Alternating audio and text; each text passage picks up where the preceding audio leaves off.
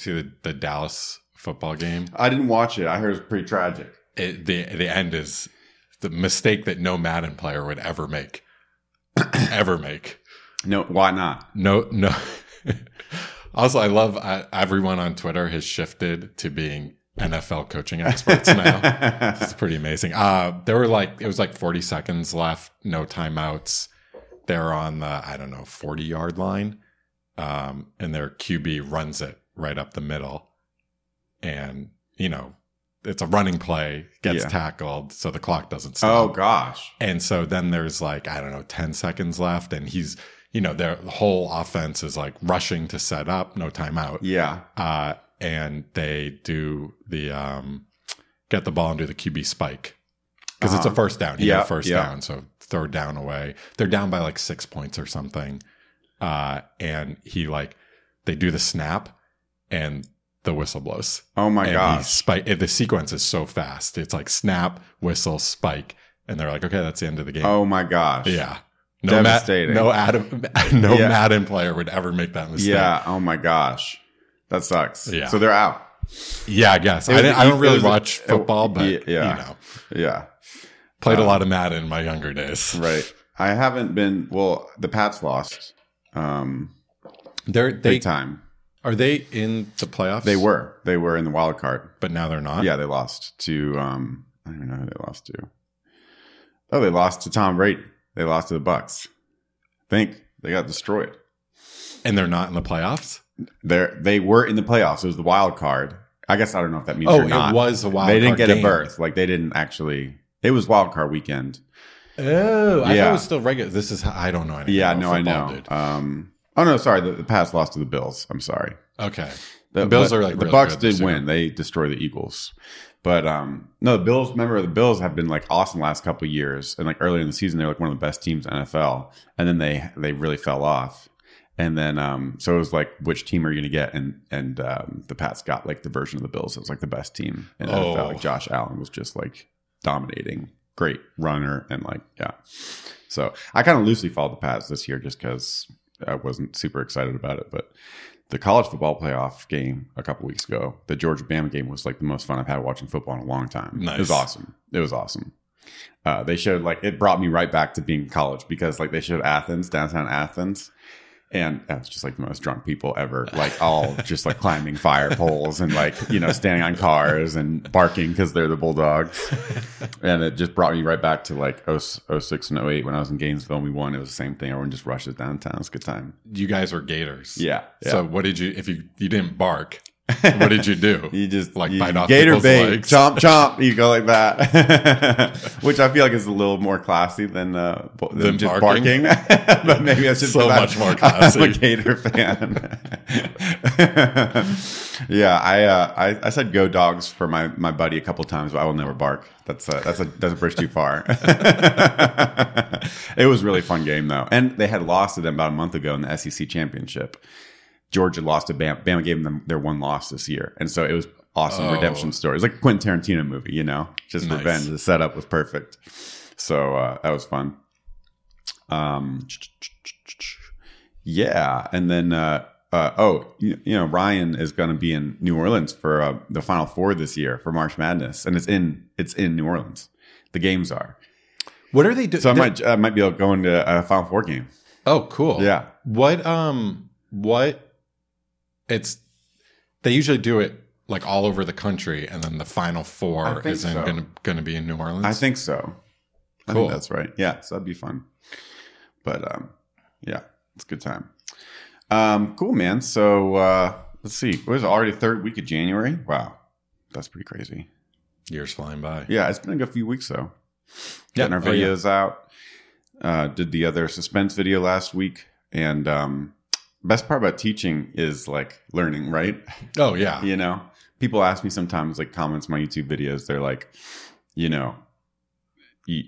where do you learn this stuff? It's not there yet. And man, my answer is always the same. If you have to teach something, that's if you want to learn something, then teach it. Even if you don't have an audience or a student, just make an explanatory video or post from first principles and stop whenever you don't completely understand something.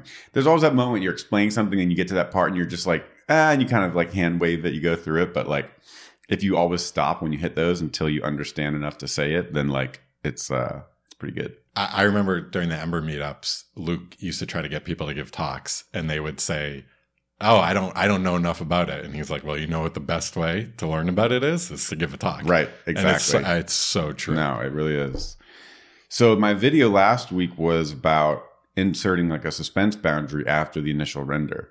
And I go through this whole thing where I explain how, effects, the way they work with suspense is that they don't run until after all the components have finished suspending, because that's when the render actually happens. And we use that fact to insert the boundary so that you have different rendering behavior, loading behavior, or UI when the second suspense happens. And then I was talking about on Twitter, and I'll link to this thread because it ended up being a pretty cool thread because, suspense for data fetching, which is what my last two videos have been about, is not actually ready yet. It's not advertised or documented as part of suspense, even though suspense is in React 18 and React 18 is in release candidate. So they're like fixing bugs and they're not really changing behaviors in 18. So it's like the question then becomes like, why do you have suspense but not for data fetching?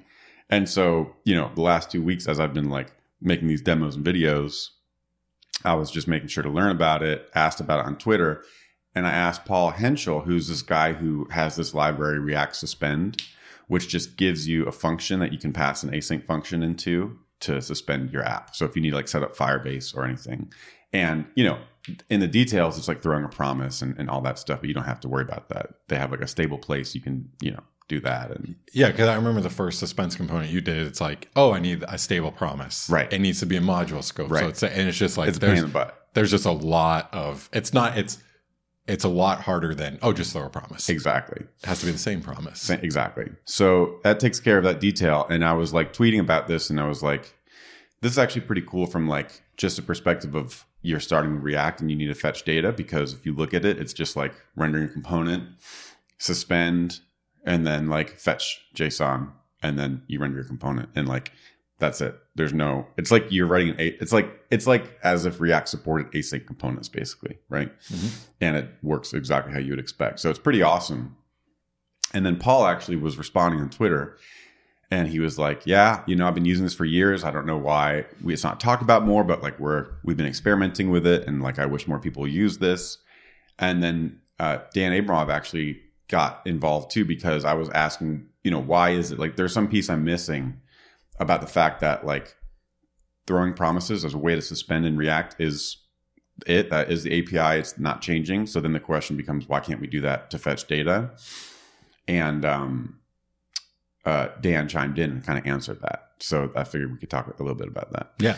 So yeah, it has to do with this, the idea of the cache part. And can we, I guess before you start, like, just my impressions when I hear this, like suspense is not ready for data fetching, makes me think like I can't get data from like a remote service with suspense. Mm-hmm. And there's something that's not lining up there, because I've seen you do that. Yeah. Well, that's part of why I was having this whole conversation, because I was like, so what about this is unstable, basically, Mm-hmm. And it has to do with the cache. So that's a good place to start, right? I mean, that is so let's walk through the mechanism of should we like define data fetching? Because again, it's just like I've seen people fetch data with suspense. So, yeah. And yet I hear that suspense isn't ready for data fetching. So like there's just something that's not it might be. Yeah. So let's walk through it. So I think the only officially supported use case for suspense right now is lazy loading components. Like React.lazy or whatever? I think so. Okay. And you can lazy load a chunk of JavaScript, a component, and let's say you have an admin that you only want for like admins, so you don't load it on initial load. You visit the page, and then you do React.lazy, fetch the component. And so that suspends. So now you can add a suspense boundary in the tree, and it renders the loading state. So that all works. Now, the question is, I'm just going to be speculating a little bit, but I think this is what differentiates it from data fetching. Did you see my scar, my CrossFit scar? No. It's pretty gross, nice. Right? Tall man trying to do too many pull-ups for his own good. I don't know if there's any cache built in for the lazy component. I think maybe it just delegates to the browser, because if you fetch a chunk that's fingerprinted, like React doesn't really have to worry about caching that. That's a browser concern. So let's say you go to visit the admin, you fetch admin123.js, you go back away, and then you come back and get it again. It'll just be there. Like, or maybe it's not, maybe the code's already loaded. Maybe it is already loaded and it's not going to refetch it. But even if it did, like, it wouldn't be a problem. You're basically saying, like, even though it's just going to use a promise and it's going to be async, like, it doesn't actually have to go to the network and fetch the thing. Yeah. Because it's going to get, like, the browser's just going to return the thing that it returned previously. So yeah. There's like a natural cache. Yeah. Also, bundles are typically immutable. That's where I thought you were going. That's where I think it is. So, like, if you fetch admin version 123, then it's immutable and you never have to bust the cache. You never have to invalidate the cache. The difference between lazy loading a component and fetching data is like the component's never going to change. Yeah. And the data might change. Exactly. So if you fetch an API endpoint API/users, it's going to be different. So this is why I think, again, kind of thinking out loud, but why a cache is a more necessary part of the data fetching story, because you could do it where there's no cache. So your component renders, it says use query API users, and then it renders some JSX. And but usually you have more things going on. And if you just let it fetch the users, let's say it's a network call, it takes like a couple seconds, and then the component's ready and it mounts. That's fine. But obviously in a real world app, that's like not going to work, because if you navigate away and come back, or something happens while that fetch is happening, it's a long enough process that you want those users to be there when you come back to it. So you could cache it yourself. You could say, you could put it in some state in your component. Yeah, like what Apollo. You could put it in a context, right? Apollo. Module scope it. Let's just keep it nice and simple. Let users, and then module scope it, and then only fetch if you don't have anything there or whatever. So of course you can solve that problem with it. But Dan was saying, obviously there's way too many benefits that we want to standardize the way this happens, so that libraries and other parts of React can take advantage of this single cache. So if you need to invalidate some state, you can do it in a clean way.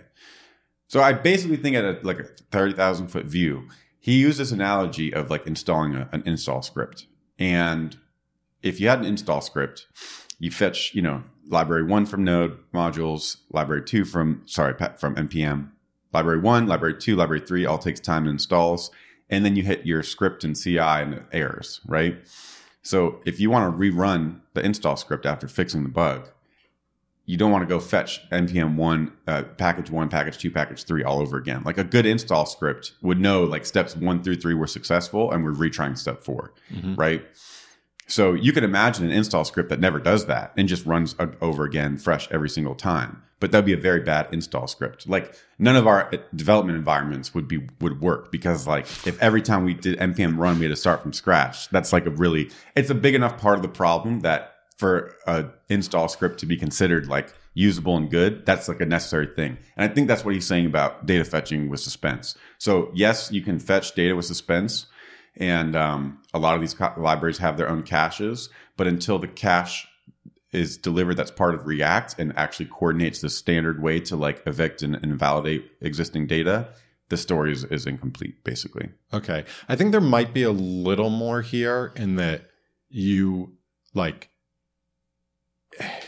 if you're doing like a reload, you want like one cache that's empty and one cache that's full, because you want to be like displaying the things while you're reloading. Yeah. And you might think like, oh, but I can just make an event handler that calls reload. Right. But I think that gets a little messy, because now like our components are back to managing their loading state, because if the component is calling reload. And so I think there's some, I think this is the stuff that like you can't do in user land, or it's extremely hard to do in user land. Yeah. And the React cache is going to provide. So I can be in a state with data fetch from the server, and then I have another render that's suspended, that's like refetching the data from the server. And if for whatever reason that render bails it doesn't change any of the data that's on my screen. Yeah. I'm glad you said that, because they said really there was a thing that how it breaks with start transition. So this is how we got into learning more about start transition, which is another React 18 API. But without a standard cache, they basically couldn't provide start transition. So that's how I think it ties to this idea, because so start transition is, do you want to talk about what it is? I can pull it up here.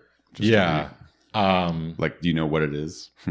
It's you start transitioning to a new state, and you don't render until that state is ready. You don't You don't commit your tree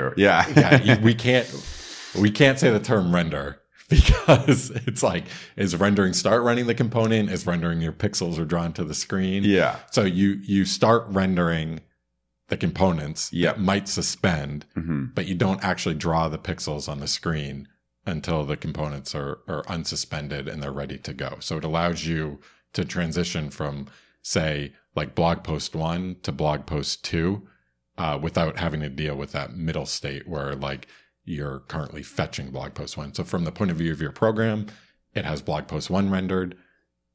There's something in the background fetching blog post 2, but your components that are rendered on the screen, they're only displaying blog post 1. They only know about blog post 1. And then when blog post 2 comes back, now they just re-render with blog post 2. Right. And there's more we can get into here. Right. But this is like a new mechanism from the perspective of React, because if you ever click a link and you have to render like blog post /2, so far today, like React's just going to start rendering that. It's a render attempt.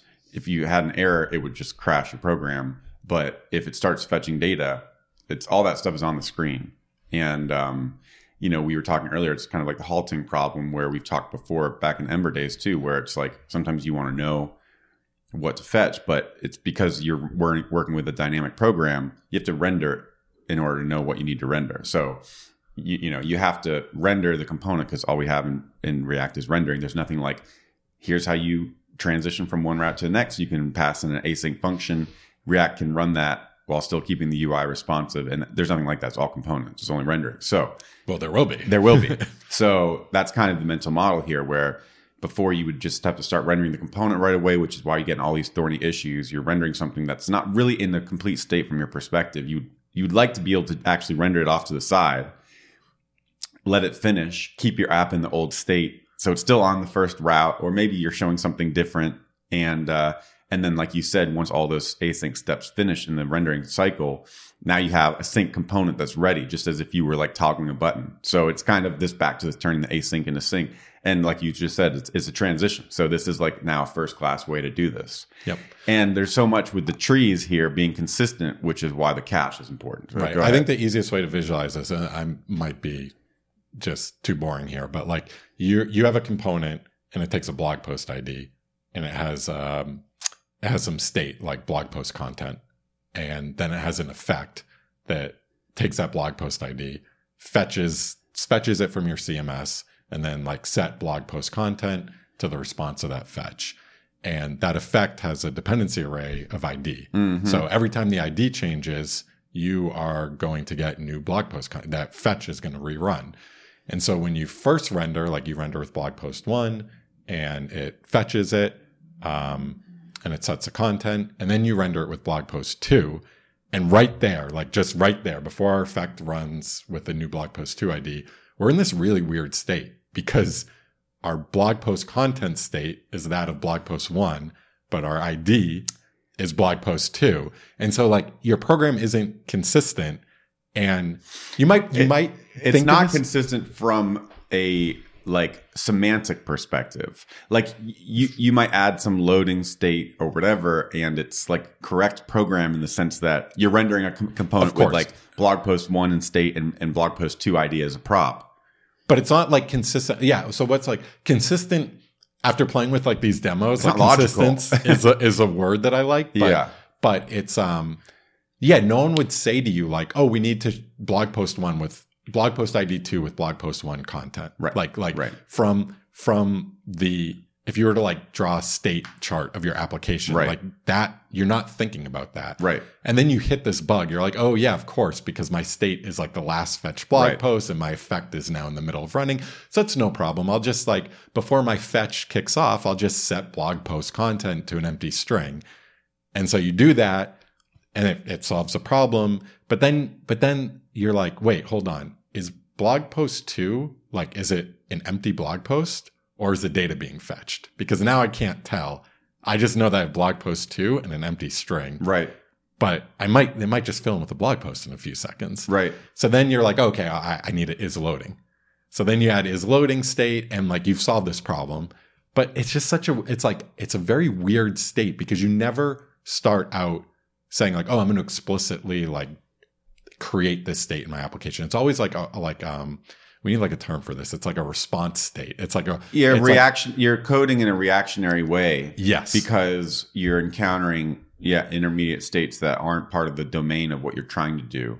You know, in its traditional SSR app, like you click a link, you've sent the request with the new param, and like the browser is waiting, and so you only ever see it after the fact. This is kind of like that new thing that we have. Yes. But when we put all that code into effects, it makes it really hard and confusing. And it introduces a lot of bugs because, like you're saying, I mean, the story you just told is like perfect explanation because as soon as you click link 2, you run that effect, you're in this weird state. What's happening? Dude, in the meantime, the user could be interacting with the app. You could lose there's a lot of weird intermediate stuff that could happen there. There's so many bugs we introduce here. And then also too, like fetching blog post 2 is usually fast, right? It's usually like 200 milliseconds. So who cares if our app is buggy for 200 milliseconds? Usually like our users and our product managers and our QA testers, they don't notice this sort of thing. But like imagine you have like blog post ID 2, you have blog post 1's content, blog post ID 2 is being fetched. And then all of a sudden, like you edit the content and click save. Right. Like, wait, hold on. Where should that save go? Right. Should that save go? And then like, well, okay, like I can like track like last blog post ID is 1. So if I do an edit, well, is like you just reset. You're you're done. You're just formic, reset values, territory, all these kinds of things makes these components very hard to read about. And the thing is, I'm just going to keep going back to this like consistent state thing. This isn't like a state that you planned to draw in your application. Like if I'm on blog post 1, I should be able to go off and fetch blog post 2, but I want my app to remain responsive in blog post 1 because guess what? That's a blog post that's rendered while I'm fetching blog post 2. Right. And so start transition allows this. We can keep the app in blog post 1. Blog post 1 is rendered where we can edit blog post 1, delete things, whatever. Interact with updates if it's real time push updates or something. Notifications about it if you're on a channel on Twitch or something. And then when blog post 2 comes back, we're unsuspended, the transition ends, and then we just re-render.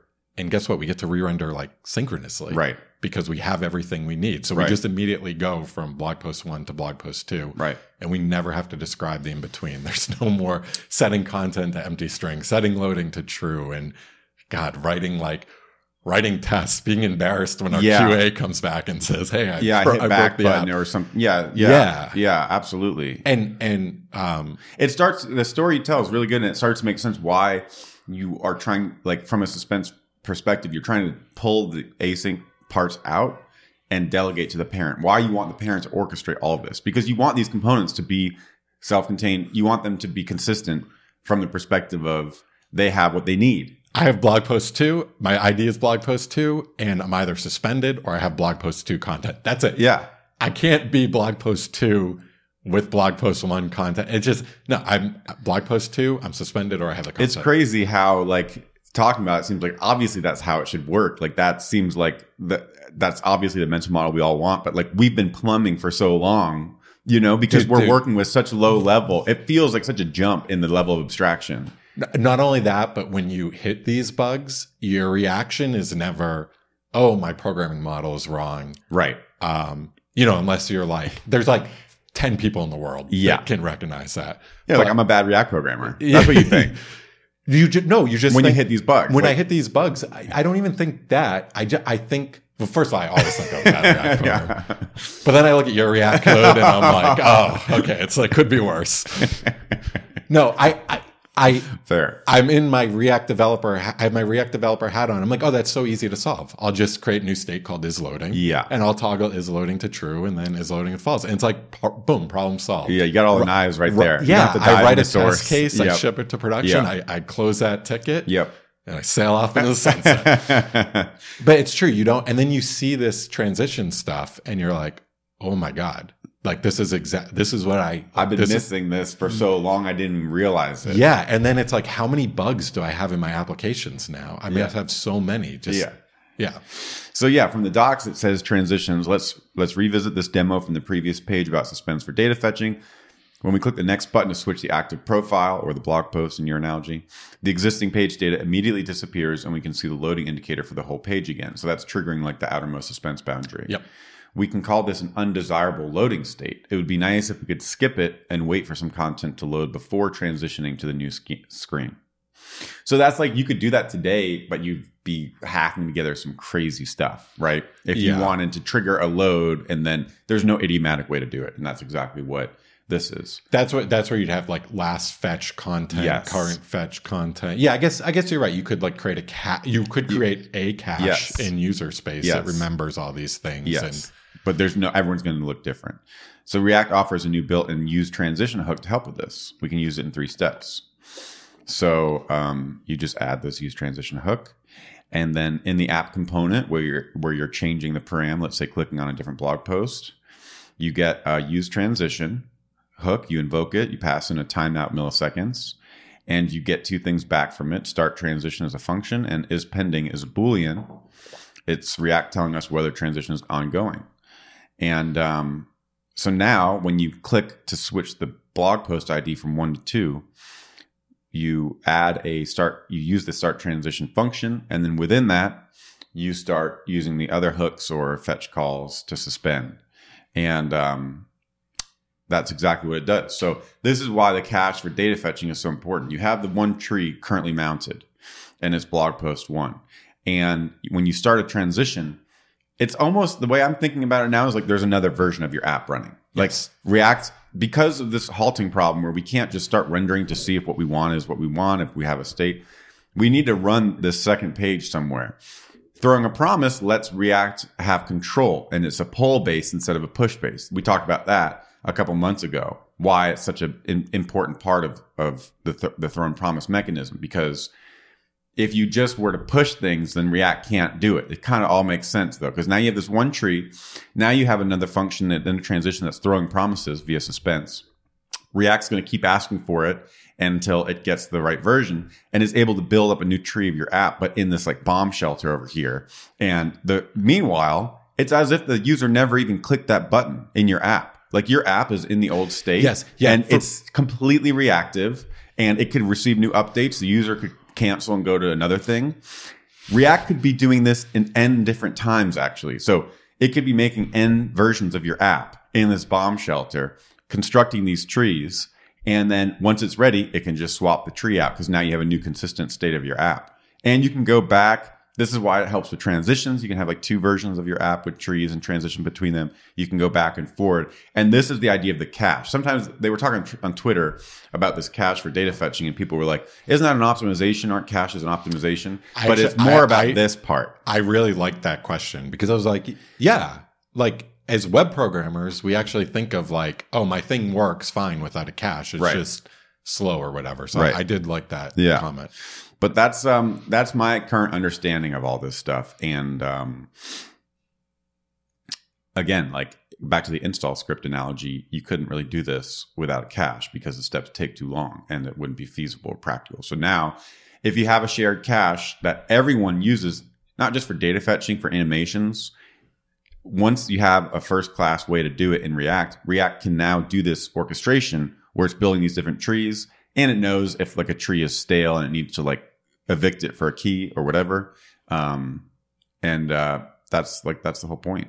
So it's pretty cool. Yeah, it's real exciting. I mean, I kind of feel like like you're like leveling up. Yeah, it's like a UI developer, and that's just how I felt playing with it. Totally. So you actually got to play with some of the demos because you saw there was like a Reddit demo from Dan back in the day, back when they first introduced transition, right? Yeah, I think in that Twitter thread Dan links to a GitHub discussion, and I think Andrew Clark posts a bunch of explanation of like how this stuff works, why it's needed, and then he's got a couple demos, and the demos will fetch data from Reddit, and you can like change the subreddits, and you can comment out all the transitions, and it works kind of like how you think a React app would work. Like I go from like the JavaScript subreddit to the front end subreddit, and like, okay, now my app renders like a loading spinner because I'm now fully in the state of the second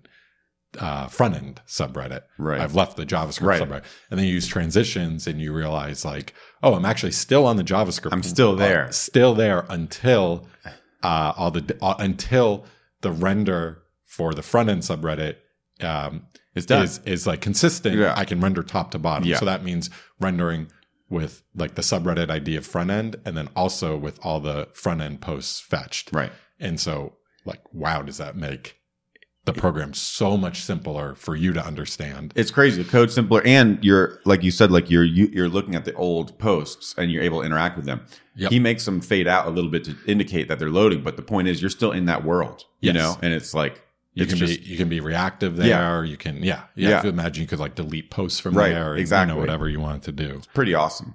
So yeah, it's really, really cool.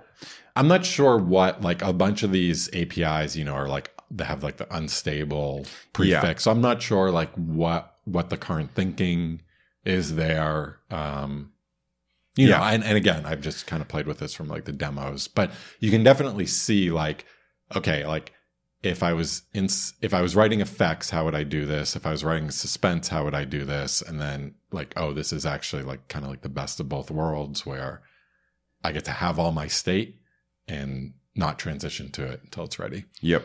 So bring it full circle back to my demo for my last video last week, where it's like an email inbox. I made this component suspend after initial render so that you can first render a single loading spinner, even though you have two data loading components. But then once your sidebar is rendered, you want to add a nested suspense boundary. It's possible. It might be fun to rework that with a single suspense boundary at the top.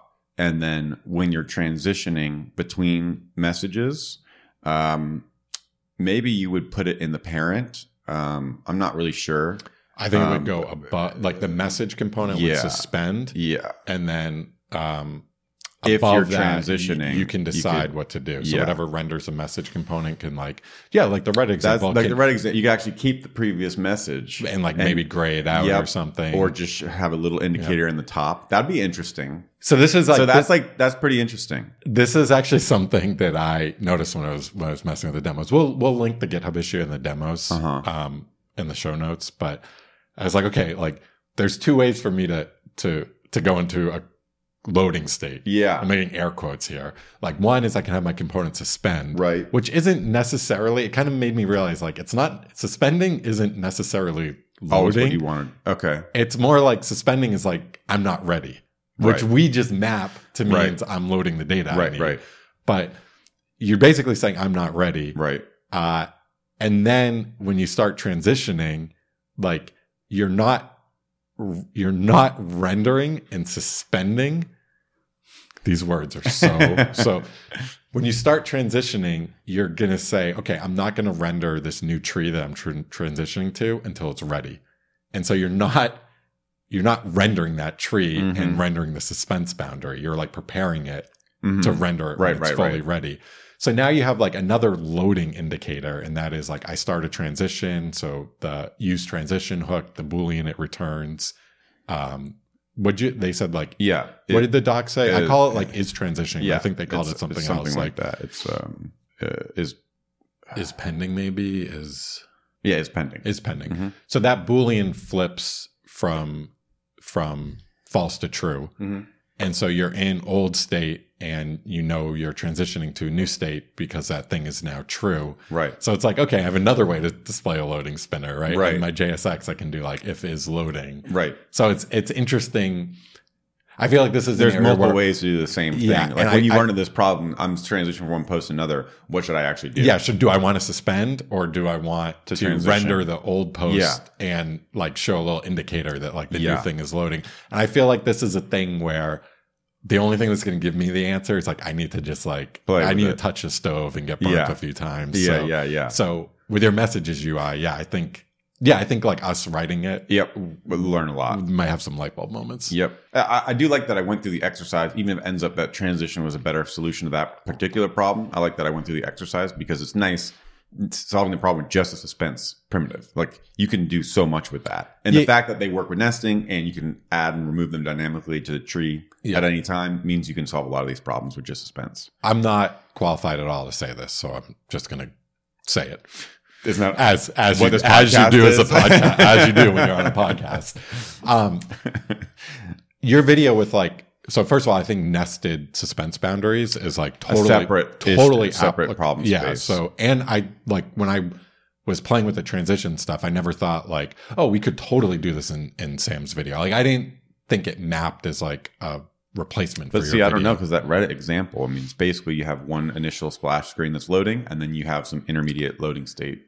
I know, but if you were going to go and say like, oh, if I'm transitioning, just display the loading spinner, then in that case, like, no, you should just use a suspense boundary. We should just immediately transition from like message 1 to a suspended loading of message 2 to then message 2. I agree actually now, like thinking about it and the way it was saying, what it was saying, the way it introduces transition is when we click on a new page that has a component that suspends, we don't want to show that we transition to the loading screen right away. Wouldn't it be nice if we could keep the old data around? In the inbox example, that's not what you're doing. It's an undesirable loading state. Whereas in this case, we actually have a desirable loading state, which is something that we want nested in the UI. So like in Mail on the Mac app, when you click a different message, you wouldn't want to show the old message with the new message selected.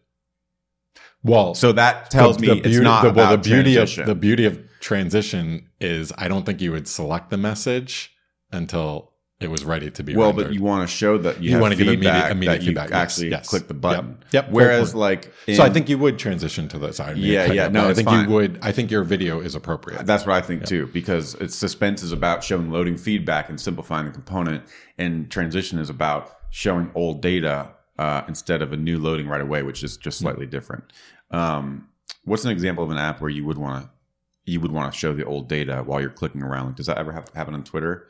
I think. I guess like Twitter, routing. If you hit a button, like sometimes you could imagine just keeping the home screen written while you're loading your notifications or something like that. Yeah, I think if you take like go back to like a server rendered website, when you click links, you're looking at the old page. You're looking at the old starts page, loading. But it is loading. It's not loading in your computer in React. It's being prepared in a back end with a database. But it's true. Yeah, you're following links. You don't want to just look at a loading screen if you're looking at an article or something, I think that could be really powerful. It's interesting for routing, because I think with routing, if you imagine a router, and let's just like be like really charitable, like our routes are fast. Like our routes need data, and our page components that our routes render need data. And so they're going to suspend while they fetch, but they're not going to suspend for like 3 seconds. They're going to suspend for like 100 milliseconds if they're fast. So if you're like clicking links, you don't want to get into like, okay, I click a link, I immediately transition to a new state. That state's now suspended. Maybe like a loading spinner for 100 milliseconds is too jarring, but I have to render something. So I render a blank page, and then the data comes back, component unsuspends, and I render the actual data for the page. I would think I'd rather just like have some state like I'm transitioning to this next page, but keep this page rendered. Yep. And it's really cool that we can do that. Yep. So I mean, I guess like we'd have to see it. Right. Like this I'm getting like a little hand wave now. But yeah, that's pretty interesting though, man. It's really cool. I was like upgrading my fitness side project, and all the code is so clean there, in the routes that I use suspense, and just the initial loading indicator showing up and all that. It's really nice. Nice. Yeah, I had fun upgrading that. I actually have tests for it, which is good. I upgraded from like Next 10 to 12, Tailwind 2 to 3. It's actually it was all pretty straightforward. Yeah. And then I actually found a bug in like my ring component, and I upgraded Framer Motion 2, and it actually showed up. I don't know if it was showing up before, but I saw it. It was just like the initial state and the animated state, but yeah, no, it was pretty cool. And then there was something else interesting about that. What was it? Oh yeah, my tests time thing. That was just a little thing, the time zone issue. Oh yeah, what did you what you want to talk through that? Sure, yeah. I just had some tests, and the app shows a week view. It's like the fitness app on an iPhone, and you have like Sunday through Saturday, and you choose a day. And when you're on the day, if you've like went to the gym that day, it has like a check mark. And so I have a test where, all this is depending on time. So all the tests are like use SciDoc clock in Cypress to say, okay, it's January 1st, 2010 or whatever. And let's start out on Tuesday and have 3 goals of this. And so the test says like, we should, if there's an event in the back for, the gym on Tuesday, I should see a check on Tuesday. And you start out on Tuesday as today. And then every time I pushed it to CI, it failed. And, Cypress has the actions are so cool. It's actually the first time in a long time I'd worked with the GitHub action for Cypress. And I added the artifacts that it saves for the failed test. And it was like the easiest thing ever. I don't even know what I did. It was like 2 lines I copied from somewhere and just worked. No install, nothing. No debugging. It's so good. And then just in the tab, you have like an artifacts button. It's just like amazing. And I was like kind of skeptical because I was like, I haven't worked on this in a while. Like this is going to be a pain in the butt. Maybe I'll just wait to like pair on this with Ryan. And then I was like, let me just take a look at the failed test and see if it tells me anything. And sure enough, it showed the wrong day. So Tuesday was the day with the gym, but Wednesday was red, which meant it was today. And on my computer, it wasn't. I was like, so I tried everything. I tried setting the clock to like 000 time with the time zone in it. And then it still was a day off on the server, on the CI server and GitHub. And I was like, what else did I try? I tried, there's a TZ environment variable in Node. So you can run your test with TZ equals like America/New York, and then Cypress run or NPM run, and Node will use that as the time zone. But it was still giving me an error. It wasn't working. There's some people who are saying Chrome would respect that, but it's the browser. If you open up a browser and you type new date, you're getting the time zone of the location of the browser system. So none of that worked. And I was, I had those commits that are like, again, trying again, fix, test. And then eventually I found a GitHub action called like set time zone. And so it just says uses set time zone, America, New York, and boom. This is where I think GitHub actions really, really shine, where you can just like, it's like the declarative configuration and not. Yeah, you were saying it's so high level and declarative, you could actually imagine a UI for building your action, which you would have never thought back in the day, like setting up Travis scripts and stuff. Yeah, and I think I will say it's come a long way. I think like 2 years ago, we did a podcast and I talked about like my initial impressions of GitHub actions, and it still felt like low level. It still felt like I was setting up Circle CI, where it's like run this command with like this node version and this matrix and blah, blah, blah. And now it feels a lot more. I think the Cypress add-on is like a good example of like just home run with GitHub actions, where it's just like run npm start. It's going to spin up an app on localhost 3000, and then it's going to run my test against it. And that's like and serve, none of that. None of that anymore. No, super reliable. Also, there was a part of me that was, even though I was frustrated and it took me like an hour to figure this out, I was so happy I was seeing the same failures, because the first time I was like, I've never had like a real failure in this test suite. It's been pretty solid. I took the time to make sure all this was pretty good. And I was like, oh God, what is this going to be? Let me just try rerunning it and see if it passes, but it kept failing. So that was good. Man, I just need to like this app that I worked on at TED was like our big conferences app. And we're deal with conferences in different time zones and managing that. And we had this bug where the time zone, just like the times we were using, when daylight savings happened, it would shift by an hour. Oh my gosh. So this bug would show up. Sorry, this test failure would show up in like 6 months from now. So it's like there was a time where it was daylight savings and we pushed code and like just all our like a bunch of our tests start failing. Yeah. And we're just like, why is like code from 4 months ago now failing? And like, this is like, I don't want to go debug this. I have like work that it was just like, I just hate time zones. I hate them. I was actually going to ask you though, like, so that solution is pretty cool. You have a GitHub action, you're in script. But does that mean if we were on a trip to California, potentially we could run this? Should this actually be done in the GitHub script? I kind of think it should be done in the test, if possible. I think it should be mocked out in the test. But to my understanding, there's no way to do that. There were some people who said when you set Saya.clock to a new date that's in UTC, it's always UTC. It was still the problem where I think if you're using a date constructor, it's going to use a time zone from the thing. I couldn't figure out how to make the time zone consistent. I think but you see what I'm saying? Yeah, I actually don't know if it's the right way to solve it. I had to do this on EmberMap because I needed time zones with like drip or something. Okay. Where like we send off newsletter. I forget why, but I needed to capture the user's time zone, write it to a database, and then use that. Because like I think it should be. I can't remember. But anyway, I bet there's a way. Mock out. Basically, you need to mock out. I don't know. I used Moment. I used Moment, which I know is like out of flavor now. But at the time, I used Moment, and they have like a time zone library, and it was like now you set the time zone that you want. So like in your test, you would say like Moment time zone is. I mean, I guess in Cypress it's tricky because like the 2-frame thing, but in EmberMap we didn't have that. So I would set the time zone to whatever, and then it's kind of like dependency injection. Yeah, every date. I'm not new dating. Yeah, I'm using Moment to initialize all my dates, and then that thing is yeah. So I did something like that. It was a while ago, but I remember being like, okay, so now like I have an interface that I go through when I need a date, right? I don't just new date. I have to go through Moment, and it guarantees a time zone. Right. If that is the answer for me, that's fine too. Like if I need to remove all uses of new date, but I do like just starting out with new date and then within Cypress being able to do Saya.clock because that's like pretty awesome. So. I don't know, man. Yeah, I don't have a good answer here. Yeah. Like I feel like every time it's just like, you know, queue up 5 Stack Overflow tabs. Right. Yeah. But it is cool to have the test with all the data and like this. I mean, that's like always going to be cool to me. Like you open up such a data driven app that's about days and it's like you have a completely isolated environment that you control. So yeah, pretty cool stuff. So why don't we wrap it there?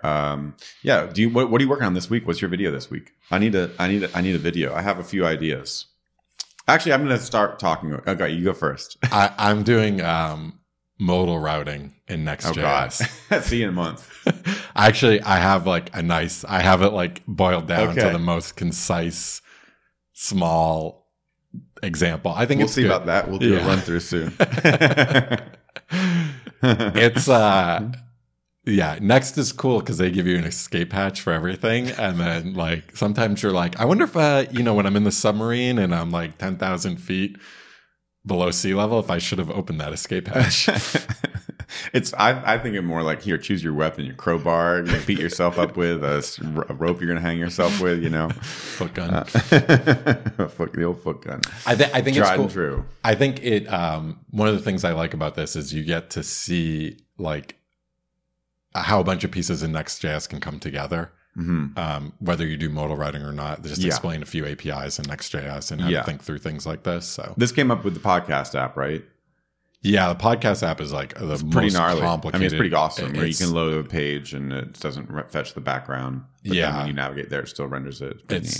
So I have like that, but like the simple example of that. It can get like really out of hand, and the podcast app has started to do that. So it's That's cool. Escape hatches. Yep. I started working on, I think this transition stuff could be cool, but I want a little more time for like research or whatever. Absolutely. I was going to do this forms thing. So I started working on a demo. It's just a dumb trick, but I wanted to do it. Also because I like, if I do dumb things, sometimes people like tell me better ways to do them. But remember when I used state and didn't have a state setter and I just wanted like a snapshot of a form data while you're going to edit it? Yep. It was kind of like that. Cool. So let's say you have like, in the fitness app, you have categories like nutrition and fit and working out. And then you create a goal that's attached to a category. And you can only have one goal per category per week. So when you go to create a new goal, you choose a category. And you can only choose what you don't have a goal for yet. So what happened was, let's say, you have like 2 browsers open or something. You render the form and you choose nutrition, but then someone else has already made a goal for nutrition while you're editing the form. And then, so now nutrition disappears, your app re-renders, and like your app's in an inconsistent state. Does that make sense? Yeah. It also happened even without that, where it was like you chose nutrition to create that form. You're in a modal window showing the form. You hit save. It goes to the parent.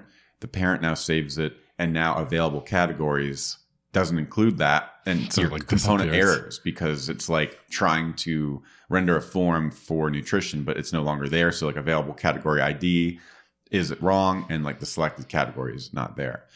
And so I ran into this like in this UI and solved it by when you first render the form with the selected category, you make a snapshot of all the data. And it's basically just use state. Here's what you're working with. And that way, like you could do the validation and check if there's still an available category when you try to save it. And if not, you would show a message like there's already been a goal created for this since you hit edit. It would be like hitting edit on a Stack Overflow, having an update, and then the message saying you're editing a stale version of this question. Click here to refresh, or in GitHub. So it's that kind of problem. Nice. And so I think that's actually better is like when you render a form to go edit data, you want to take a snapshot of the data at the time when the user clicked edit. And then if there's some validation you need to do after the fact or the data changes and you're not re-rendering out from underneath them. So I'm trying to come up with the smallest version of that. But I think you can get into a bug pretty quick. When you have a relationship and you have an available thing that goes away. I think that's the way to do it. You're doing like a filter and the thing no longer there. Exactly. Because I started with just users and editing their name and tried to do a thing where like the name changes in the background and the prop comes through and now like what do you do? But I think the relationship is the way to go. Yeah. There was a thread this morning on like forms and React, and it was like there's like a sad face. Yeah, I saw that. Which was the way we write forms with like state, and then there was another one that was like the remix example. Not even the remix one. Yeah, it was just maybe it was, but it was target dot. It was basically uncontrolled form. Yeah. So you just render a bunch of inputs, and then your on submit does reads it from the event.target dot. First name dot value to get the first name element from the form. Right.